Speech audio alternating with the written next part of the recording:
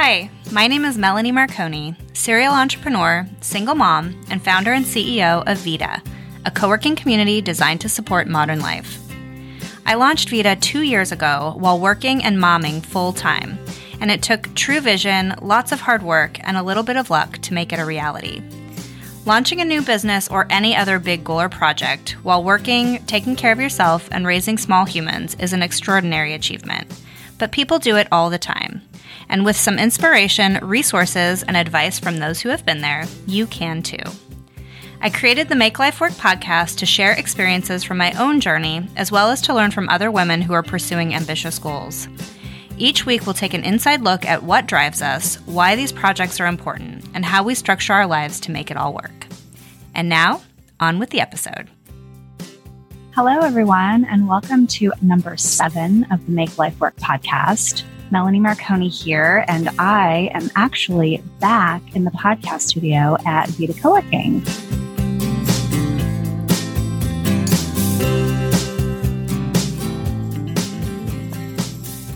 It is my first time back here in a long time, and it's really nice to be back in a proper studio speaking to you all here.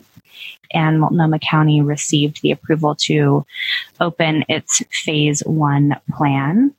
And so we have taken every precaution and put so many new rules and procedures in place. And our space is socially distanced and hyper clean. And we have all new HVAC systems running, and we're feeling really good about reopening.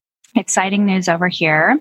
And for this episode of the podcast, this will be the first episode where I don't interview a guest. And I thought I would speak to something that has really been weighing heavily on me over the past 3 months since we've been closed.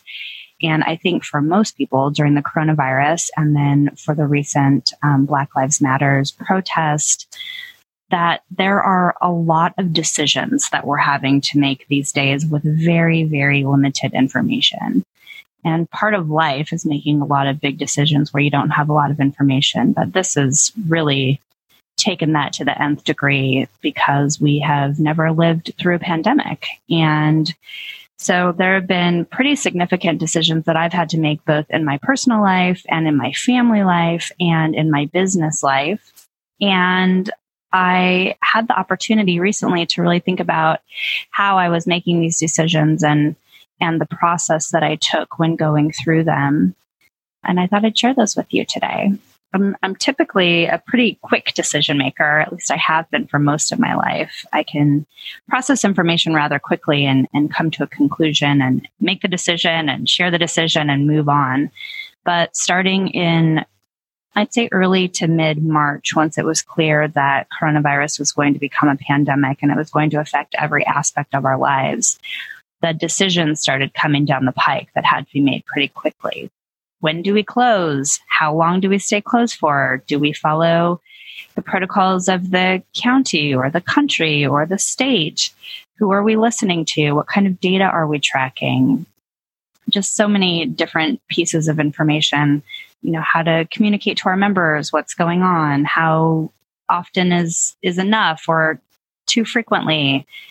Personally, who in the early days of quarantine, who do we see? Who's in the bubble? When do we expand the bubble? When we do expand the bubble, do we wear face masks? Do we stay outside? How do we talk this through with the people in our bubble? I also had some family situations pop up pretty recently amongst my co-parent and I that we had to deal with and that I personally had to make a big decision on and how had very little information with that as well. And then finally, just for the business reopening in the same vein, when do we reopen? Is it safe? Have we done enough prep to make sure that our members will be safe and secure when they're here in our building? How long do we work for? How many staff do we bring back? Honestly, so many decisions that I've made in the last 3 months. And so I really whittled it down to pretty much my top 3 tips for making decisions with limited information. And so I'll start with tip number 1. This episode of the Make Life Work podcast is supported by the University of Oregon's Executive MBA program. This 20-month program just came to its conclusion, and we would like to send our congratulations to the class of 2020, which just virtually graduated during the pandemic. I know that each of the new MBAs are excited to take their knowledge and experience back out into the real world, and we can't wait to see what this 34th class will do to make our community a better place to live and work. Congratulations to each of you, and we wish you all the best. To learn more about the program or to join the upcoming cohort, please Google Oregon Executive MBA in Portland. The first thing is that I allow myself time to process.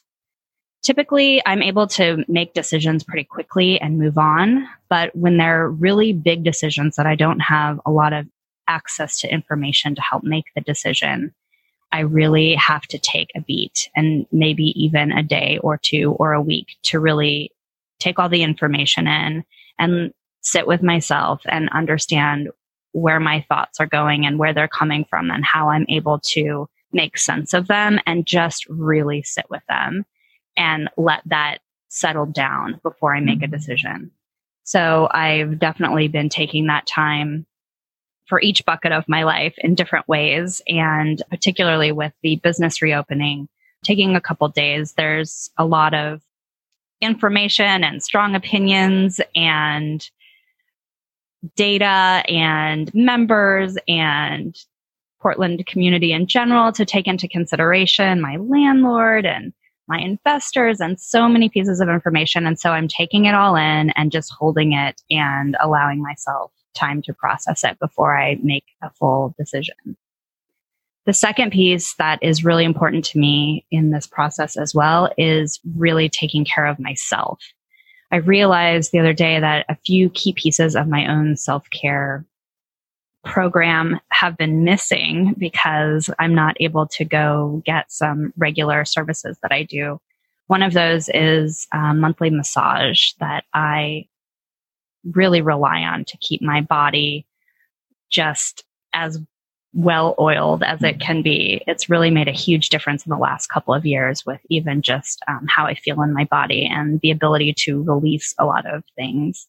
So without massage or acupuncture, which is the second thing that really makes a big difference in my life, I really had to go without those services. And so I have ticked up my exercise routine a little bit to compensate for that. But what I really have been craving, I think lately, is just a day off. So in addition to my exercise routine, I'm actually going to just fully take the day off tomorrow from my personal life and my family life and my business life and really just unplug. I'm not exactly sure what it's going to look like, but it will probably include delivery of Thai food and some ice cream and maybe even some TV, which I very rarely indulge in.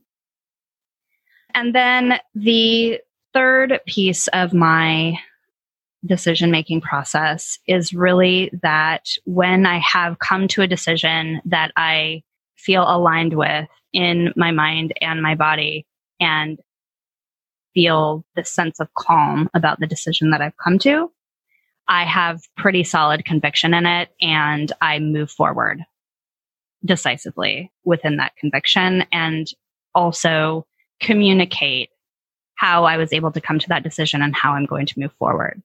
To me, that feels kind of like the end piece of all of the processing and data review and information gathering. Once all of that is complete and the decision has been made, you just have to go all in and move forward with that decision. Not that you can't make changes or do something different, but as a leader, people have to understand where you're going and why you're going that direction so that they can come along with you. As a leader of my own self in my life and as a leader in my family with me and my daughter and in this business of Vita, I think it's really important to share how you got to the conclusion and what that's going to look like in as much detail as possible. So I hope those 3 tips help you while you're working through your big decisions with or without limited information. it's definitely a process and a practice that will serve us well throughout our lives. And finally, I feel that there has been, over the course of the last 3 months, and especially within the last couple of weeks, I've been working fewer hours as I've been home with my daughter more often. And I find myself with these 20-minute pockets of time throughout the day where I could do something. And the things that usually pop into my head are, do I do the dishes? Do I clean the house? Or do I try to get in 20 minutes of exercise? And so my final tip of this podcast is, if given those 3 options, I say always pick the exercise. Even just a quick walk or a ride on the Peloton bike if you have one, or jumping rope, or a quick jog around the block. Honestly, if there's anything that really keeps me sane and functioning, it's just a small burst of exercise to get those endorphins and keep your body in tip-top shape. The last thing I think I'd leave with is also just to give yourself a little bit of grace during this time. There's really so much going on, and the world looks so much different than it did 3 months ago. And I think we all have to just take a moment and recognize that that is our reality, that we can do this, and to give ourselves a little bit of grace as we move forward. I hope you have a really great rest of the week, and I look forward to being back here next week with a new guest, and I'll see you then. Take care. The Make Life Work podcast is recorded on site at the Vita co-working community in Northeast Portland and is made possible by our friends at the University of Oregon Executive MBA program. Go Ducks! New episodes are released each Monday, and you can subscribe on Apple iTunes, Spotify, or wherever you get your podcasts. Thanks for listening, and we'll see you again next week.